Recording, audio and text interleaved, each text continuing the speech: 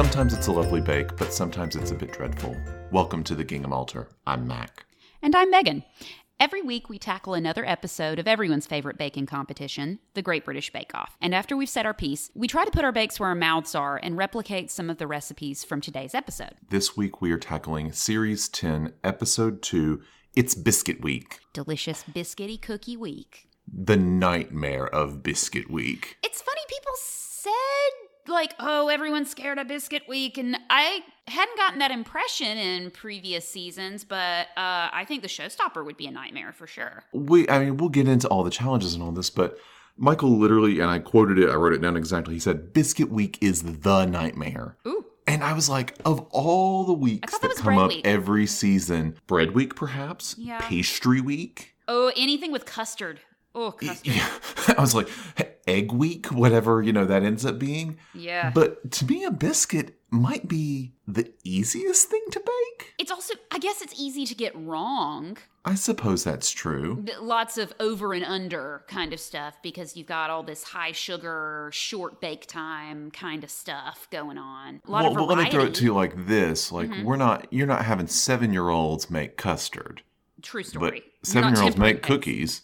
Yes, that is true. Not a brandy snap, but a cookie. No. And not that I've ever, I haven't made, have you ever made a brandy snap?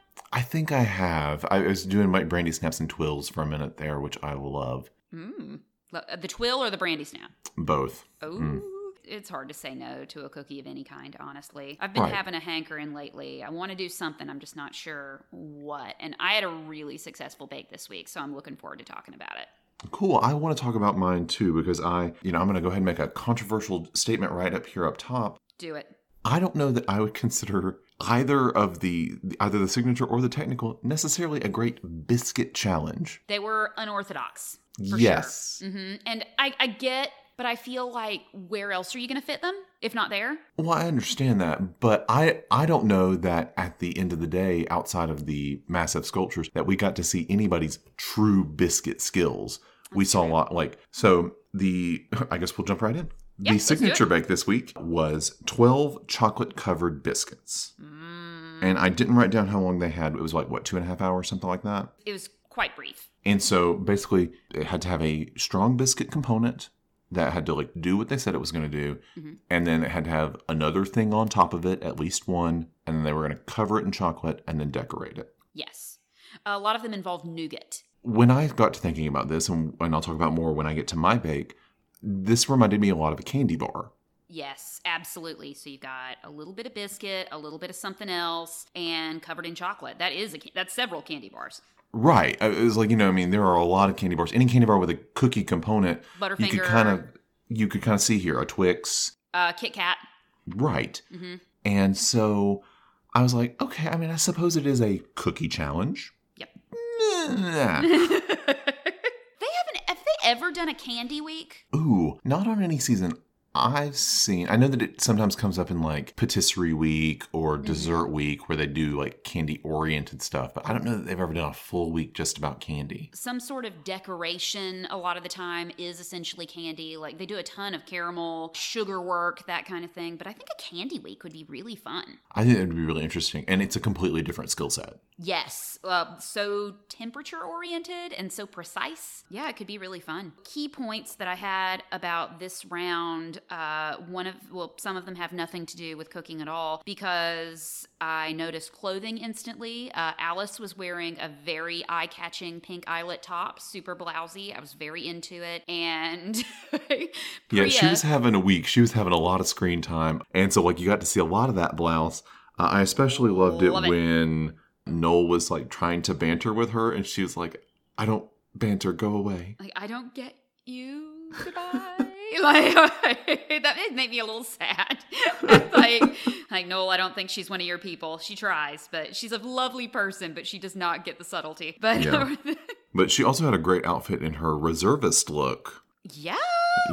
Sea Woman Alice representing. She's had an interesting life for someone who evidently has very little humor. She's apparently super into New Zealand, and because this is the second time.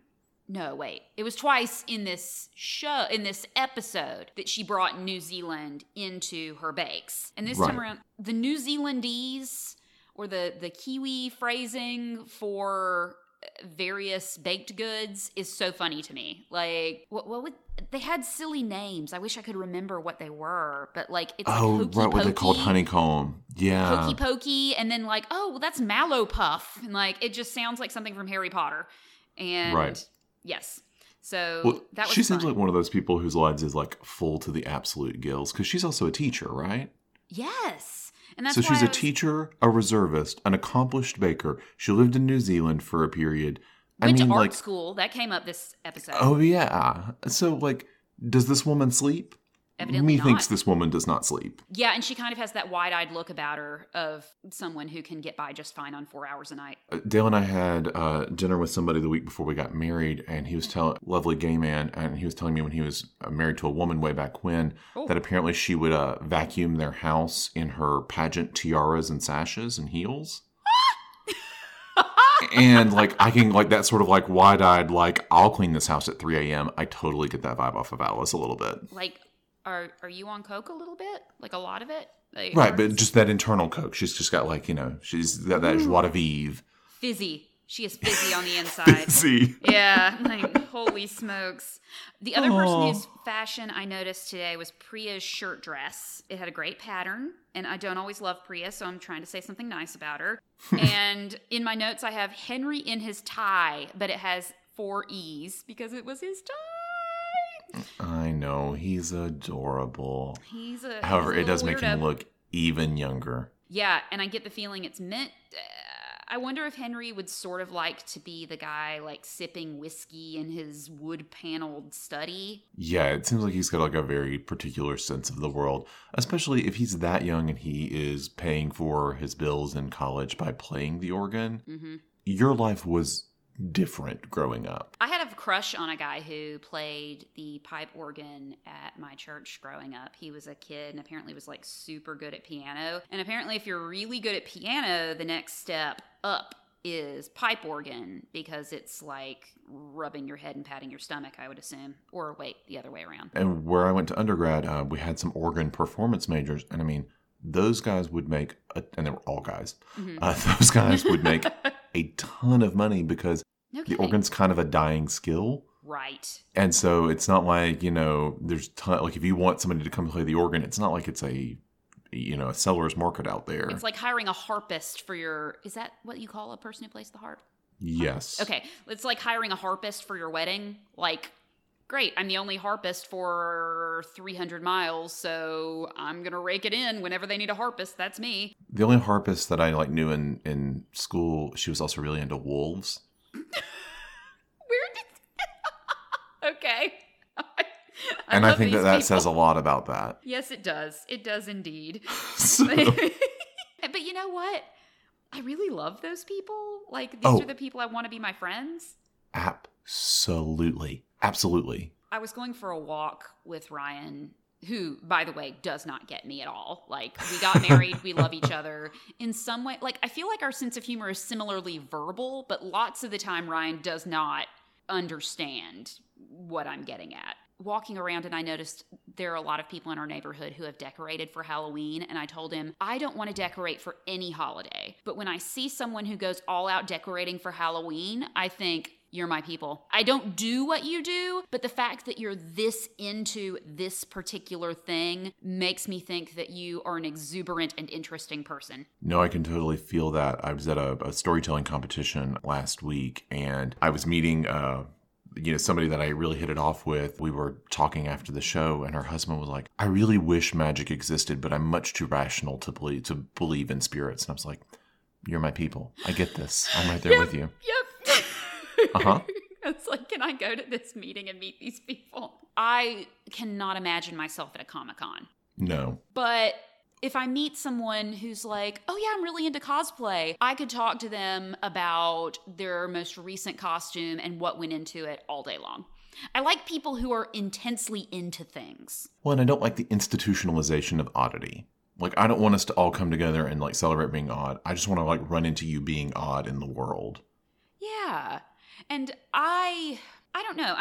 I've heard the phrase high self-editing, and I think that is probably me in that I'm conscious of the things about myself that will seem odd to other people, and I'm not really comfortable with everyone knowing quite that much about me. And it was a little funny. I think of, okay, so our two wacky contestants. Mm-hmm. Let me ask you, are you a Rosie or are you a Helena? So I would say that I am probably a Rosie. Same. Because I don't know that like you are allowed to like work in the professional world and be a Helena a lot of times. Well, you can Especially be a if you manage poker other player, people. Evidently.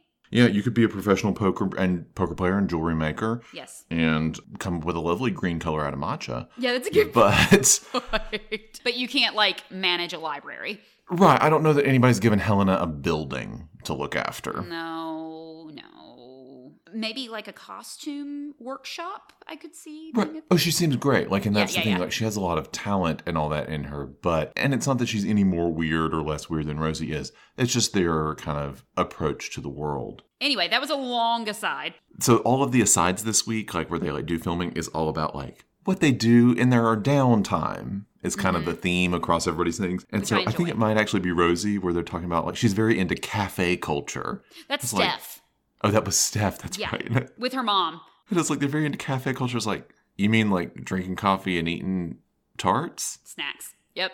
I mean, I didn't realize I was very into cafe culture, but I totally am. I looked at that and thought like, I want to go to like cute coffee shops and like meet up with my mom and eat snacks. That sounds fantastic. Like, yeah, she's in Georgia at the moment, but that sounds like a big old time. Yeah, so you and I are cafe people and we never knew it. Yeah, I know. I had a whole culture. Maybe we've got a flag.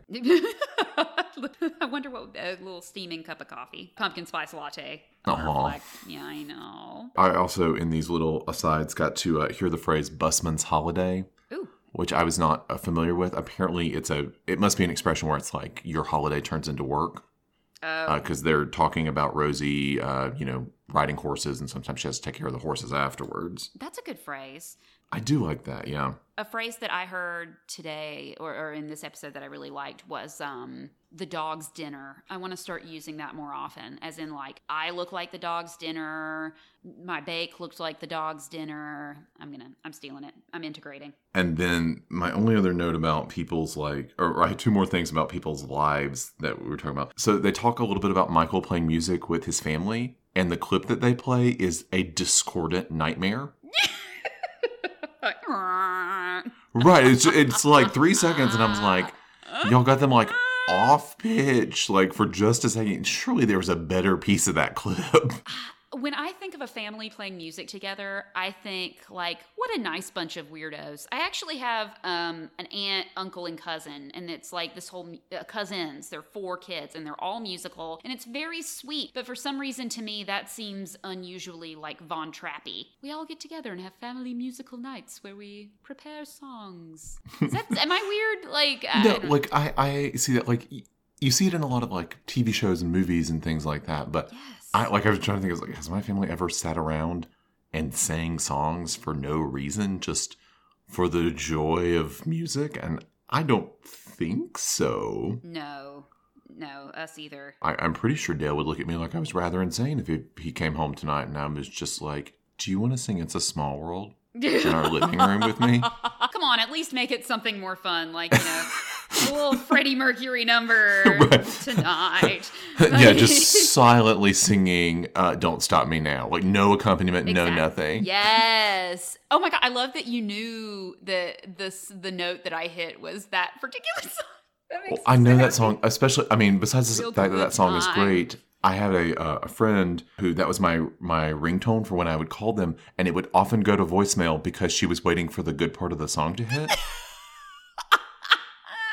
Which was, flattering that, like, I got a cool song, but also, like, I need you to pick up the phone. This isn't funny anymore. Stop it. Just listen to it on your own time. And then my last of the people is trying to like David. Okay. Trying to like him. He seems like a nice guy, but I am not in a loving mood at the end of a run. The concept of running with someone I love. Do you want to go for a run together?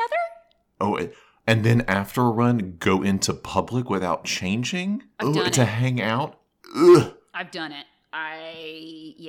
But I've done it mostly when I lived in Alaska, and I wasn't running, I was doing Pilates. So it can get ever so slightly sweaty. Maybe it is cooler where they are. I wasn't thinking about that. I was just thinking about like running outside in Georgia, the sopping mess you are at the end of it. Yeah, it's like, actually, honestly, running in Georgia is a bad idea, like for your health. At any time in the year, really.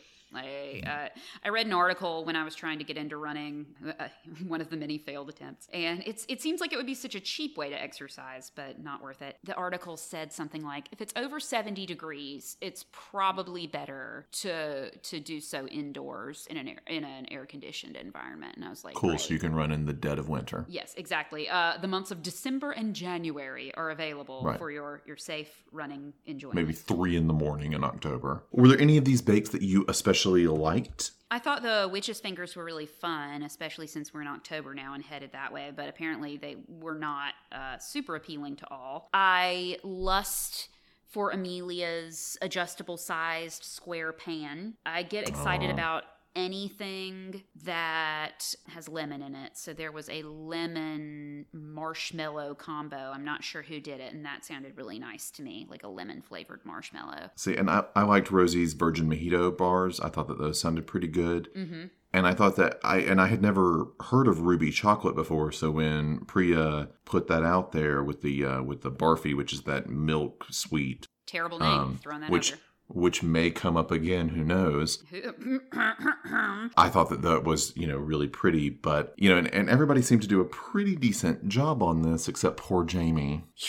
Jamie who really had like an up. assembly line of people helping him at the end, like 6 people. Yeah, it was pretty, he's, from the first episode, seemed like he was in way over his head. To his credit, though, he reacts so charmingly to being outdone that he genuinely laughs at one point when he says like, oh, 1 minute, where Noel says 1 minute left or something, and he just laughs. And that's so much more likable in a way than the blind panic, the terror. There's one contestant later on, I confess I've watched ahead, and so have you evidently, who talks about how badly things are going constantly. And so taking it so in stride that things are going very badly, I thought was really impressive. Also, anytime you see people being helped on this show is a really positive feeling. One thing about people's hobbies, Phil, in addition to being a truck driver, evidently is also a motorcycle fiend. And I really liked the line where he offers a fairy cake to his biker I thought that was a very apropos thing to take to one's biker group. Too funny. Cannot handle it.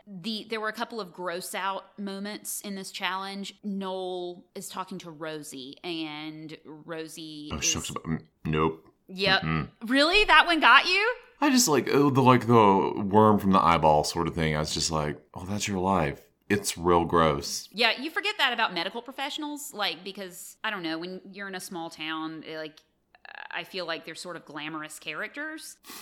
And my sister, who is a nurse, and a surgical assistant, has knocked all the glamour out of it that I might have ever seen. For a while. It's not like TV. No, at one point she was talking to me. She was like, I've participated in a lot of amputations, but I've never done a leg, and I want to do a leg. Oh my God, Morgan is a nut, and she's the most normal of your siblings. Of the three of you, I'm including you in that. I know, she's the rosiest of us all. Yeah, she is the rosiest Freeman for sure. And and I did not know this. So, okay, Mac's sister is very pretty and very normal. On the surface, evidently, right. But she's apparently a bloodthirsty creature, and I never knew. She loves what she does for a living. She has found her calling in all of this sort of stuff, and she's very into the nitty gritty of it. Well, I remember, but to give you an example I remember one year you asked for a recommendation for something you could give her, and you ended up giving her for Christmas a sampling of different mascaras from Sephora, and she loved it. She did, yeah. And so she's that person, but she's also the person who really wants to cut off a leg. Right. I was like, the year she told me that, I got her a necklace I found on Etsy that is like an anatomical femur, and she loved it.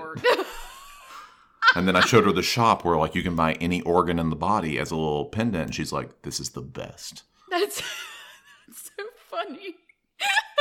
So, is she still in T-Town? She is married to a lovely man named Todd, and they're great folks. Glad to catch up with Morgan. So anyway, rolling right into the technical. Yeah, I don't really have a whole lot more to say about the old No, Gotcha. we pretty much beat that to death. Mm-hmm. So the technical was 12 fig rolls made in 90 minutes. Once again, gonna argue not 100% on the cookie train. Okay, after having made them, I get it. Because it's weird, but it is a cookie dough that wraps around it. It's not a cake. It's not made like a cake. It's for sure a cookie dough around the outside. I would almost shove this in maybe the dessert category, where it's it's kind of not any major category, but you eat it like a cookie. Yeah.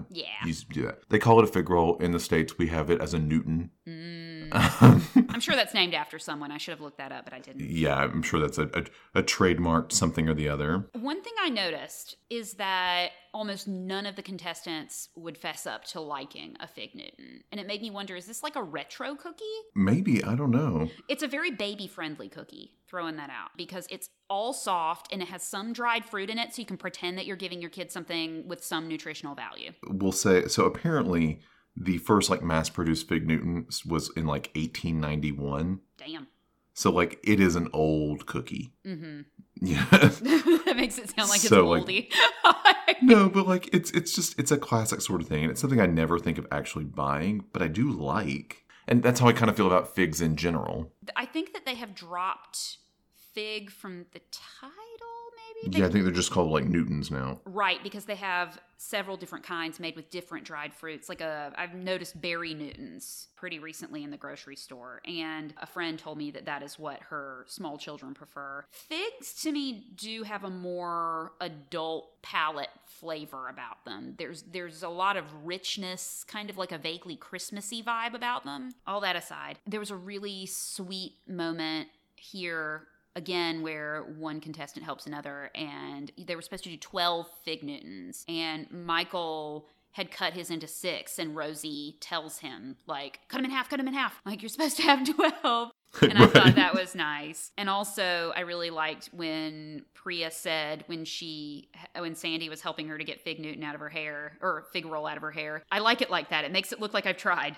And so, I feel like that because it's I am not TV presentation worthy while I'm baking. I get disgusting. Sweaty or no, stuff in just, your hair? Just food all over me. We will talk about it. Awesome. So the big things it seems like in this bake are how much spice is enough spice? Yes. And how long do you leave that dough in the oven? And shaping ended up being a place where people went astray. Some of them were much too flat. And that's the problem with spices. Well, it is a matter of taste. Yep. Quite literally. Mm-hmm. So, if you pump up that stuff, well, maybe it's great for some people and not great for other people. But you're just you're aiming for the palate of the two people who are judging it. Yeah, shoot for the middle ground. So apparently Jamie did not watch Henry last week when Henry was like, I'm very good at following instructions. And because Jamie's like, oh no, I can add an egg wash. No. And I was just like, they really would tell you to egg wash that thing if you were supposed to. Probably, yeah. Or at least say in the ingredients that you're going to need an egg. Yeah. Oh, right, because that's probably not even in the biscuit dough. Yeah. And an egg wash burns sometimes. Right. It's going to give you a lot more color than what you're looking for. That's kind of the whole point. And if you've had a Newton, they have a very soft and crumbly aspect, to the point where they even say on the show, is it cake? And so an egg wash would ruin that cakey texture and exterior by making it stiffened up. And I do love an egg wash, just not on this. So Helena comes in last because she misses one. Jamie comes in last because it's the dog's breakfast. and delicious. And then David is second in the Fig Newton challenge, and Alice is on a hot streak, and she comes in first, all bright-eyed and pink shirt. Yeah, she is glowing. I'll talk more about the show, the technical, later, because that's what I did. So the showstopper is a 3-dimensional biscuit sculpture. You can use as many different kinds of biscuit as you want, whatever. It just has to be 3D, and you got 4 hours to do it in. I would hate to do any kind of sculptural challenge because I struggle so much with decorating. And also, it just seems really, really hard. And I must say, most of these are extremely good. Yeah, well, and what I will say about all of these is I actually think that the hardest part of this whole challenge is done before they ever get there, which is deciding what to do and designing it. Yes. Absolutely. You know, if all you have to do is replicate it in a time limit, like that's hard, but figuring out like, all right, I'm going to make a chicken. Yes. All right, how do you make a chicken out of cookies? Which cookie am I going to use? Which recipe? Right. Like, and then what shape? How am I going to attach it? Testing a recipe to see like, is this going to take too much time? Is this going to work? Oh my gosh. And you can tell with pretty much all of them, except maybe Jamie's, that they've definitely had a successful go through at home. And I thought there were so many, like I love Steph's Biscuit. It was so good. Yeah, so many of them are so good. All the animals. If it has an animal in it, I'm in. There were so many animals, like 9 of them were animals. Yes, we had a turtle. We had a chicken named Legs. Yeah. We had Steph's ginger cat. Helena had a tarantula, which was amazing, and also really upped my appreciation for use of coconut because she's used it twice now, and both times it's like, wow, this looks really good. Amelia's had a dolphin, but it looked like a manatee. Yeah, Michael had Hamish the Highland cow. Oh, that was a cubist cow. Yeah, Michelle had the Dewey y Drag Gamarag. Yeah, Welsh is unpronounceable, don't bother. Phil made Tina the tortoise. There was another dragon from Priya. Right. And the Beast of the Rocky Mountain. I think that's everybody, but like that's 9 of 12. Yeah. 9 or like 8 of 11, whatever it is.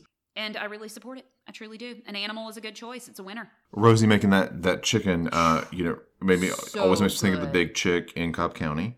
Oh. Yeah, I thought that there were so many good ones. This is also where we get it's where you kind of miss Mel and Sue a little bit because we only got one bit of innuendo this episode, and it's so how big is your organ, Henry? Waka waka. And he, of course, turned very red. He and David are both big blushers. Like, you can see their discomfort all over their faces. It's really cute. Ugh, I love a blusher. I'm not a blusher myself. Oh, I can be. I believe it's it. That thin redhead skin. You ginger creature.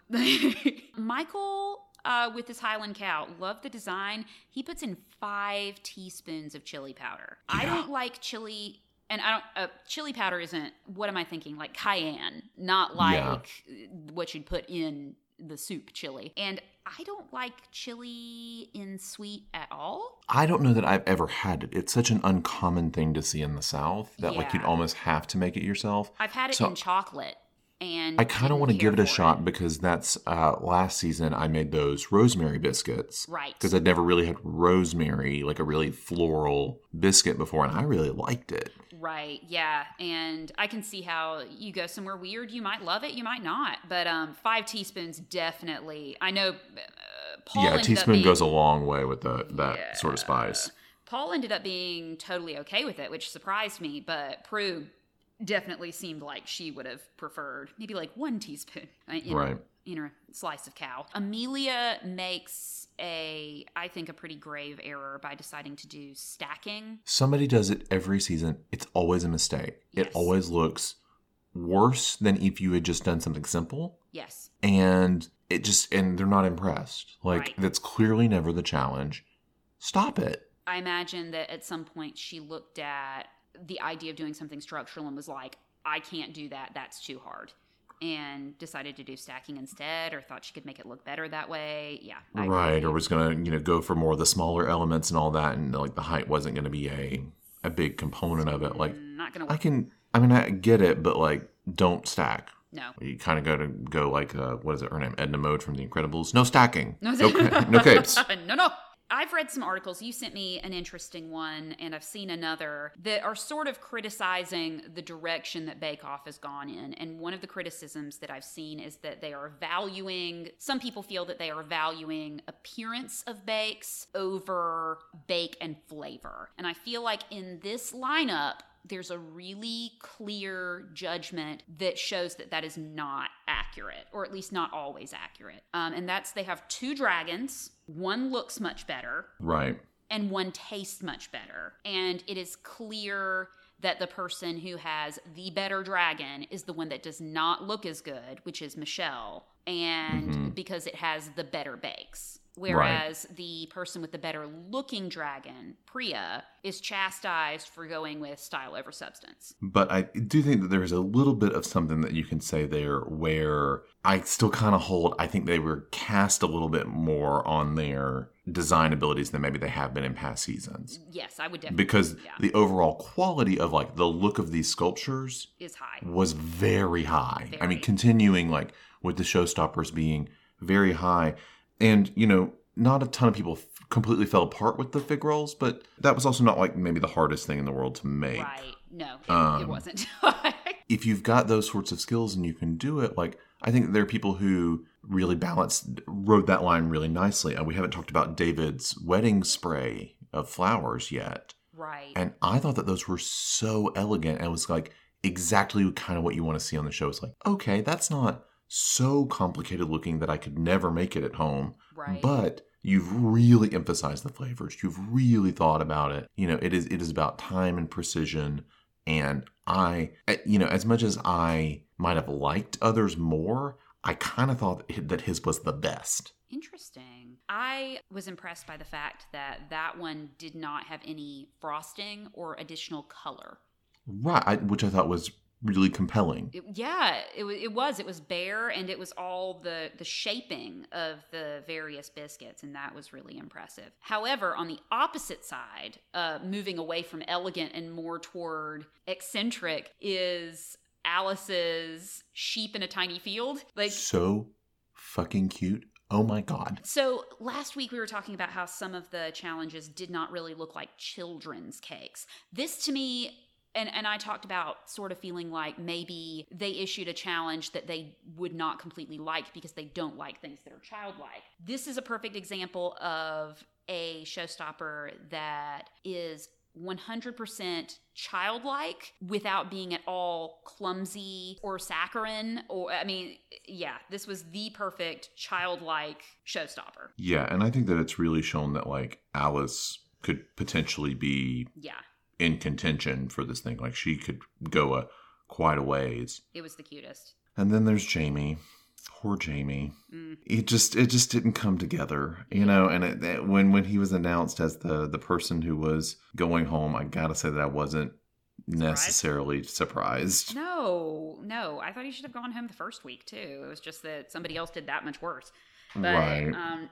He was not in the same league as the other people there from the get-go. Yeah. It was just sad. But I noticed in the judging, there are a lot of Paul haters out there. Paul did a really good job of saying nice things about what is clearly not a competitive effort. Right. And I think that that's something to remember whenever people want to like talk about the show or criticize anything about it is they have loads and loads of footage. And so what might seem like the judges are not being fair or something comes out of left field may just be poor editing. That's true. Or like exciting editing. Which for this kind of show is kind of poor. Yeah. All right. Anything else to say about this episode? If I had to pick two favorites, they would be Helena's spider or Rosie's chicken, because I love the weirdos. I'd probably stick with the chicken, but I'd actually go with Alice's star baking run with the lamb. It was just... mwah. Yeah, that was amazing. And they were macaroons, which are so hard. Right. Macarons, excuse me. And Alice won. Yes, she did so well in all three challenges. Alrighty, well, we are going to take a quick break, and when we get back, we are going to talk about our recreations of this week's bakes. So we're back. All right, so this week, I took on the signature bake of a chocolate-covered biscuit. And I, was thinking about it, and I was like, well, my favorite chocolate-covered biscuit is a Twix. I love a Twix, which is, if you're not familiar with candy, which, look at your life, look at your choices, is a cookie with caramel on top covered in chocolate. And then I zhuzhed it up a little bit to make it more show worthy. So I mostly adapted from a recipe from tastebetterfromscratch.com. Yeah, so I'm right on the nose. Yeah. And it looks like the author's name is Lauren Allen. So anywho. Thanks, Lauren. You start with a shortbread. So that's the cookie component of this. And it's a short bread. Ooh. It's a cup of butter, cup of powdered sugar, 2 cups of flour, and some vanilla extract. Damn. So like butter is the fluid but it's not even melted.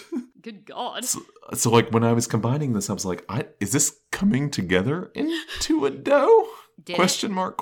When you like got it in your hand and squeezed it, it would stay together. So I was like, okay. And she says to combine it with a pastry blender, like one of those choppers. Right. And I just use my stand mixer. Do you have a pastry blender? I don't. So okay. I figured, but it might have gone easier if I'd done it with that. Throw all that together, stick it in a 9x13 on some parchment paper, and bake that in the oven until it browns. So I took the shortbread out of the oven, and then you're supposed to let it cool completely. So while it's cooling, I go and I am making my own caramel for this. And so what you do with caramel is you combine roughly equal parts of butter, light brown sugar, and light corn syrup, and then a can of sweetened condensed milk. And that's pretty much all that like a basic caramel is. And what you do is you bring that to a boil, and then you turn it down to a simmer, and you just stir it for about 25 minutes. So forever. Right. I put a podcast on. Did you have to stir constantly? Yeah, pretty much. Like, you're not like whisking it like, like for all you're worth, like you're trying to make stiff egg peaks, right. But you're scraping the bottom to make sure that it doesn't burn. Okay. And the way you test caramel is you take a little piece and you toss it into a glass of ice water. I thought you were going to say, toss it at the ceiling. And you toss it at the ceiling and see if it sticks. You toss it into some ice water, and then you can pull it out in your hand, and if it makes a little soft ball that you can work with, but that still is pretty soft, that it's done. Okay. So I took that, poured it over my cooled shortbread, stuck all of that in the freezer. All right. So here's where things, the wheels come off the wagon a little bit. I was going to ask, it sounds like you did not use a mold. I did not. I don't own molds. Okay. And I didn't think to go get it because, in my head, I had forgotten that everybody except Amelia used a mold. Yeah. And so Dale was like, did you not go get a mold? And I was like, no. And he's like, oh, okay. Because in my head, I was like, it won't be that hard to dip these. Mm-hmm. It's been a minute since I've dipped anything. So. Oh, it's awful, isn't it? It's the dog's breakfast. It looks like what happens after the dog's breakfast. Right. So when I was saying earlier that I get things everywhere. Oh, dear. I am almost specifically talking about working with chocolate. Oh, no. I like chocolate okay. Mm-hmm. Working with it, though, is a little bit of a nightmare because it gets everywhere. It does. And it looks like you have diarrhea all over the kitchen. It does. And at Christmas, we do, some people call them Buckeyes. Yeah. Yeah, the drops of chocolate around a shortbread. Yeah, and I think there are a couple of other dipped cookies as well, and it is incredibly... It's the part that you let little kids do because they can eat a massive amount of chocolate, and they're cool with that, and they get to make a mess and have fun. But as an adult, it is all over. Did you get in your hair? I didn't get it into my hair, but okay. So I melted down the chocolate from semi-sweet chocolate chips. I didn't want to go with a full-on milk chocolate because I thought it would just be too sweet. Mm. So I was melting that down, and I tried dipping the first one in like full-on Twix candy bar size, and it was a disaster. No. Because by the time, so you have to keep the chocolate hot enough so that it stays melted. Yeah. But then when you're dipping it, the shortbread is very crumbly. Were you doing a microwave or a double boiler? I was doing a double boiler. Okay, so that's an extra step of difficulty. Right, and I just didn't think about it. It's always the way that I do it. Yeah. And so it's gentler. You don't risk seizing or ruining all of it. As I was trying to dip it into my bowl, the caramel was heating up. So the caramel, which is completely set, has a time limit to how long it can be in the hot chocolate before it really starts to glob over the side. Ah! And so... Were they frozen when you started? Pretty much, yeah. Okay. So and they were frozen as a giant tray, and I would slice them into a piece, and then I would dump it in the chocolate. So the first 2 or 3 didn't really come together.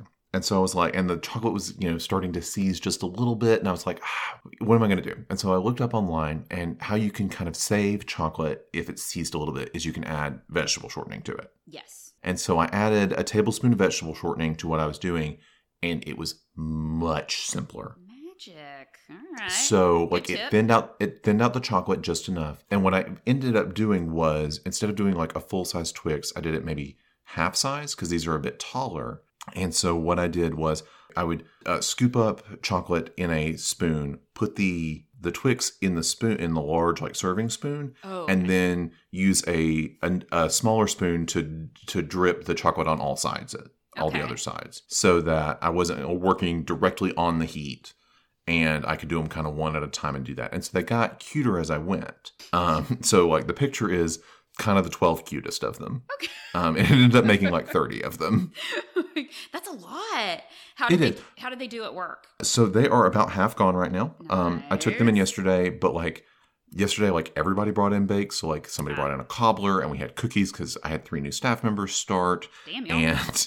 But they seem to have been received pretty well. And I also added a little bit of coffee to the chocolate just to kind of give it a little bit of a different kind of flavor. Yeah, I like that. More complexity. Once they set, I stuck 2 half walnuts on each side of it and dusted it with a little powdered sugar. Love it. So like, so they were cute little homemade candy bars. Maybe they weren't they would have been more elegant and like square had I used a mold, but I think that they actually turned out pretty well. I'd eat the hell out of that. And I thought that they were pretty good. I mean, the biggest thing that I learned was I can make caramel now. And my caramel tastes just like a Werther's original. Yeah. So like... You'd make people so happy. So, I mean, that's a skill that I've got in my back pocket now and can take and use. I will say, if I had to do it again, I would look for a crunchier cookie. This shortbread was very short. I almost felt like it turned to powder in your mouth a little bit. That doesn't sound as appealing. People have said, like, this is really good. I really enjoyed this. So, it's probably just my personal taste. Yeah. I wanted a bit more of the crunch you get from a Twix. Right. And that wasn't exactly what this was. And the recipe that I was using, the chocolate is where I diverged from her because she just makes it as a tray bake with a layer of chocolate on top. Gotcha. So she just makes a layer and then pours and it's done. And that would be very easy. Right. And you would get the same flavor profile at home. Okay. I mean, like, that honestly is how, if I were to do it, I would do it. But I know that wasn't the challenge, and you needed to do, but then you could have just avoid all the dipping, but still have all the same components. Right. And so, like, if I were to make this again, or even, wanted to do something like this, the whole idea of, this kind of layering works out really nicely. And, there's not a lot of candy oriented, like, to me, a 9x13 is more of like a cobbler dish. Yeah. So, like, to be able to do something more candy or tray bake oriented, I love a good tray bake. I mean, hard to say anything wrong about it. For the most part, it went pretty well. I set out to do something, and I think that I succeeded. I was, pretty pleased with it. It did not take forever to do it. I had a little bit of stress with the chocolate about it and used up all my dish towels keeping my hands clean. But besides that, this was a success. Would repeat, would make for company? Yeah, absolutely. All right, yes on both. Especially for young company. Like, I think that this is the sort of fun thing that you could really offer to children, and they'd be like, what? Yeah, like, blow their little minds. Right. That's awesome. All right. So tell me about you, Miss Fig Roll. So I had, shortly before we undertook our challenges, introduced Helen to the Fig Newton because when we go into stores where she sees packages of food, she does not really understand that I don't own all the food and starts making this noise that she uses. She's not really talking yet, but she does some signing and she makes this noise like, and I know that I started it because I gave her something I wanted her to eat and then made that noise like, isn't it good? And now it's how she tells me I would like to eat, please. And so I was in a grocery store and she starts making the hungry noise, and that usually is shortly followed by rage. And so I just grabbed a single serving Fig Newton and learned that she really liked it. So I thought, well, I mean, if she likes that kind, maybe she'll also eat the other. And, we always have trouble finding enough people to eat all of our bakes. And so I also noticed that this recipe, and I found it very gratifying. I looked up the exact recipe that they used on the show. Of course, they had an abbreviated version, and I had the full. Paul Hollywood's Fig Rolls, and you can find those on thegreatbritishbakeoff.co.uk. And first thing I noticed is that it's a pretty brief list of ingredients. Positive. Second is that it only makes 12 fig rolls. And I know you and I, like, for example, your bake made 30. Right. Right. This is a pretty modest recipe then. Right. It was a very scaled back recipe. But I noticed that for the filling, it calls for 200 grams of soft dried figs. happened to already have a package of figs in the pantry and found out that's the standard package size for dried figs. So it's the amount of cookies you can make with a single normal size grocery store bag, which I also really appreciated because I'm sure you have bought something for a recipe and then found it took you 3 years before you finally threw it out because you didn't use it under any other circumstance. Yeah, Marmite. Yeah. Is it still in your pantry by any chance? Yeah, it moved with me. Why? Let it go. Because I'm cheap. Yeah, that's fair. Just in case. You never know when you'll need it again. Right. It did not. So the two major components were the biscuit dough and then the filling. And you make the biscuit dough first, filling second. They both chill, and then comes the shaping. So the biscuit dough was, pretty simple. You sift flour, salt, and baking powder, and then beat in the butter and sugar on a stand mixer. Add your dry ingredients until finished. And then I scooped it into a square of cling film, wrapped it up, and stuck it in the fridge to chill. Super simple. It used brown sugar, which I felt like gave the biscuit dough a little bit more complexity. Another thing that I wanted to give a shout out to is a friend recommended Venciadora vanilla. It is genuine Mexican vanilla that comes by the liter. I bought it off of Amazon and had it delivered to Hawaii. And so I don't know how that works in the world. Liquid booze found its way to me. And it has been really good, complex, tasty vanilla. And I've had some bad vanilla in the past. So highly recommend Venciadora. Cool. Starts with a V. Mix up the biscuit dough. That's in the fridge chilling. To make the figs, just like you mentioned in the previous episode when you had to work with all your dried fruit, you put the figs into a saucepan, cover with water, and then add some light muscovado sugar, brown sugar, and bring it to a simmer so that you can work some of the water into the figs until they've swollen up a little bit. And you just cook that until the figs are soft and the mixture's thickened somewhat. Then you move that as well as a teaspoon of ground cinnamon, and it called for a ball of stem ginger in syrup, which is how I learned that stem ginger is not a thing where I am, because I looked for it at the regular grocery store and Whole Foods. Yeah, I guess I don't know what that is then, because I just thought it was ginger. Stem ginger is, in order to make it, because I found a recipe where you can make it, you basically take chunks of fresh ginger and slowly cook it in simple syrup until it is very softened. So it's like a preserved ginger almost, like a sweetened preserved ginger. Exactly. And it calls for 1 ball, which, first of all, not a measurement. And second of all, I couldn't find it anywhere. And the recipe I found to make it would have made a prodigious amount. And I'm not a huge fan of ginger. So I just added half a teaspoon of ground ginger. And since I like it, I also added sort of a rounded 1/4 teaspoon of ground allspice. Oh, I do like allspice. Me too.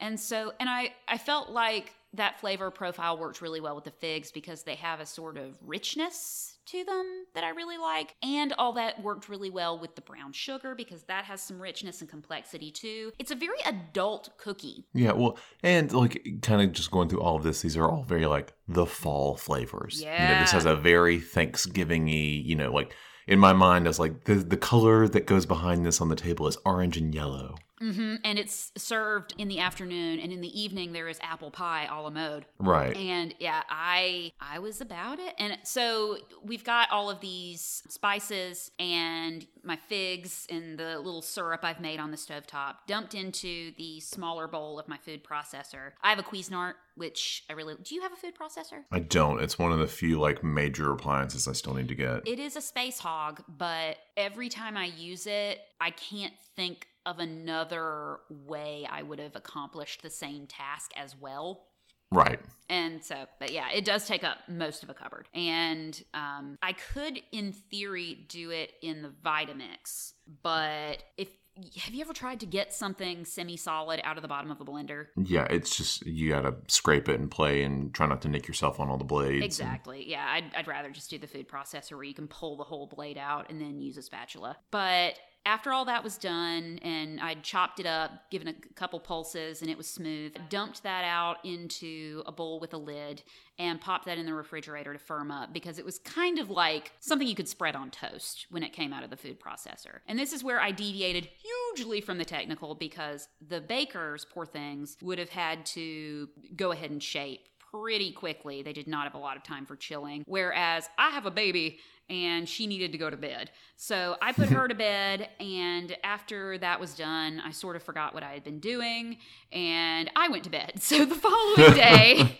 I had very cold biscuit dough that needed to be made into fig rolls, and some chilled fig roll dough. So you preheat the oven to, I want to say it was like 375. And you roll out your chilled dough. I had to let it warm up for a little bit, into a rectangle. And then you cut the rectangle into 2 strips. You make the fig filling into kind of a sausage. I floured my hands and then rolled it like a snake between my hands, Play-Doh style, and then laid it down, a sausage or a snake on each rectangle of dough. And then I wet one edge of the dough with some water on my finger and pulled the dough up and over to make a cylinder and pressed that seam shut with my fingers. And then I used a sharp knife and cut along each log. And you don't have to like pick it up and separate out the cookies. You just leave them as they were sliced. It baked for a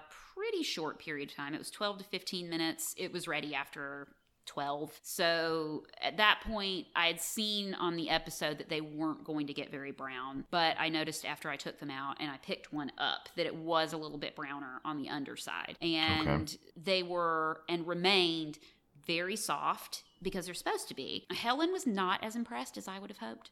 I know, it's really what a sad. critic. I'll have to post a picture I took of her when I gave her the last one, which I really wanted, and she was just having a rough morning because we had gone to the beach that morning and she was totally worn out, and she looks like I have fed her a turd. Like, just like a look of complete horror and misery, and it was not deserving of that level of criticism. I think I did a great job. Thank you, Missy. And but yeah, they were delicious. They had this complexity and all that fall flavor. I will totally make them again. They were delicious. They were noticeably better than a store-bought Fig Newton, mostly because the biscuit dough was better.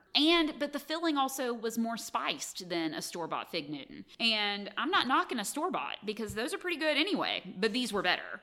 And so, yeah, Paul Hollywood, I have to hand it to him. Did a good job. Cool. Well, that's great. Yeah. It's nice. I know it's more entertaining when we fall apart, but it's nice when things come together and we've actually got things to serve people. Oh, thank God. There is a reason I do this. And you know what's funny is that I shared my crappy bake, but I ate all of my Fig Newtons. I ate all the good ones. I ate one of these. I took them to work and they were half gone, and I was like, oh, I need to eat one of these so I can talk about it on the show. Mm-hmm. I honestly wasn't really in the mood to eat it. It was just that happens to me a lot. It's going to be a little too sweet for what I'm in the mood for. Mm-hmm. But I enjoyed making it. As a project, it was a lot of fun. I get it. I mean, I've knitted things and afterward thought, well, it's not really something I want to wear because it's August. But yeah, right. So I get it. I wanted to throw out, because I'm looking at the recipe online from the Bake Off episode, and at the bottom it looks like they have quite a few of the Bake Off recipes from the contestants, so that's fun to look at for listeners. Like, I'm looking, and they have from the signature challenge Henry's coffee, cardamom, and hazelnut bars, and Michael's lemon and rosemary biscuit bars, Rosie's virgin mojitos. There are a lot. You can make Helena's Wicked Witch. Actually, it's almost all of them. Cool. Michelle's and that may be a Bakewell. Relatively new thing, because I know that they would usually feature one of them. Yes, and there are a lot available. Cool. Yeah, pretty fun. You should check it out. Alrighty. Anything else to say? I don't know. Loving life, loving baking. I did okay this time around. Next time is bread week, so who knows? Yeah. All right. Well, thank you so much for listening today. If you like the show, please give us a rating and review on Stitcher, Spotify, iTunes, or wherever else you're listening. You can see pictures of our bakes and follow us on Instagram at The Gingham Altar Show. You can also email us at theginghamaltarshow@gmail.com. Our theme music is Cheery Monday, licensed under Creative Commons Attribution 3.0 from Kevin MacLeod at Incompetech.com. All of this and more can be found in the show notes each week. Thanks for listening. Until next time, this is Megan. And this is Mac. Wishing you a lovely bake.